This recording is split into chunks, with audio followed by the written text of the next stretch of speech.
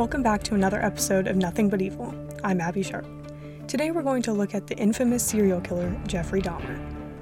Dahmer raped, killed, and dismembered 17 men between 1978 and 1991. Dahmer was also a cannibal who ate some of the body parts of his victims.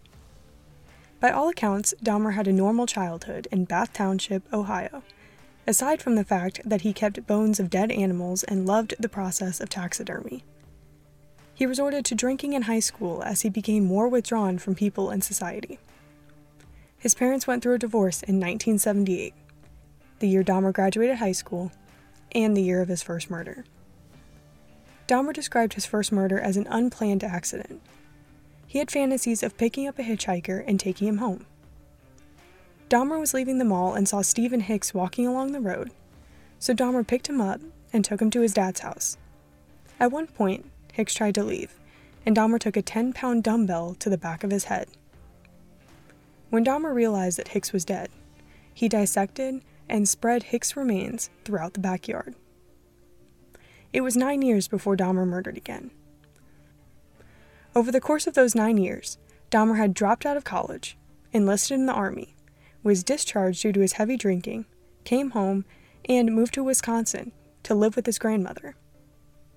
By 1985, Dahmer was going to gay bathhouses around the Milwaukee area regularly, and drugging and raping men as they lay unconscious.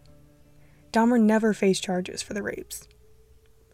So Dahmer remained a free man and decided to start murdering again in 1987. Over the next 4 years, Dahmer murdered 16 men. He was obsessed with the idea of turning his victims into zombies. He wanted them to be youthful and submissive partners. He tried many techniques to achieve the zombie state, like drilling holes into their skull and injecting hydrochloric acid or boiling water into their brains. He saved skulls and body parts and put them on the shrine he created for his victims. When police finally arrested him in 1991, he didn't try and hide anything. He quickly confessed to every single murder.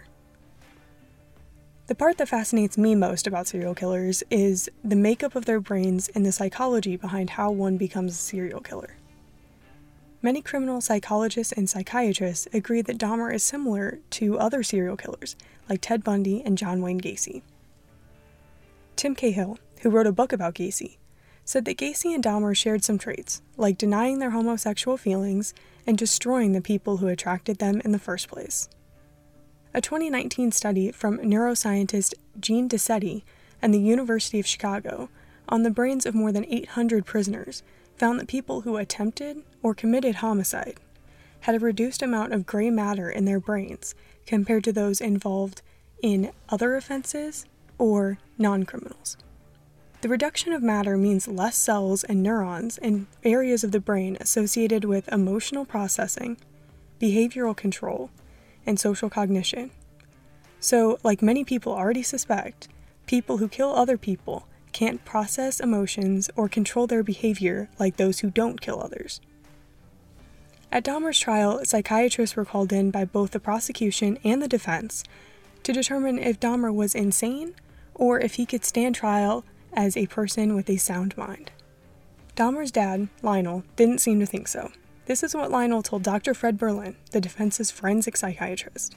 And said, my son's been preoccupied with the idea of having sex with a dead body since he's been an early teenager. He's had fantasies about interacting with what he calls zombies that he would create that are living beings that are somewhere between being alive and dead.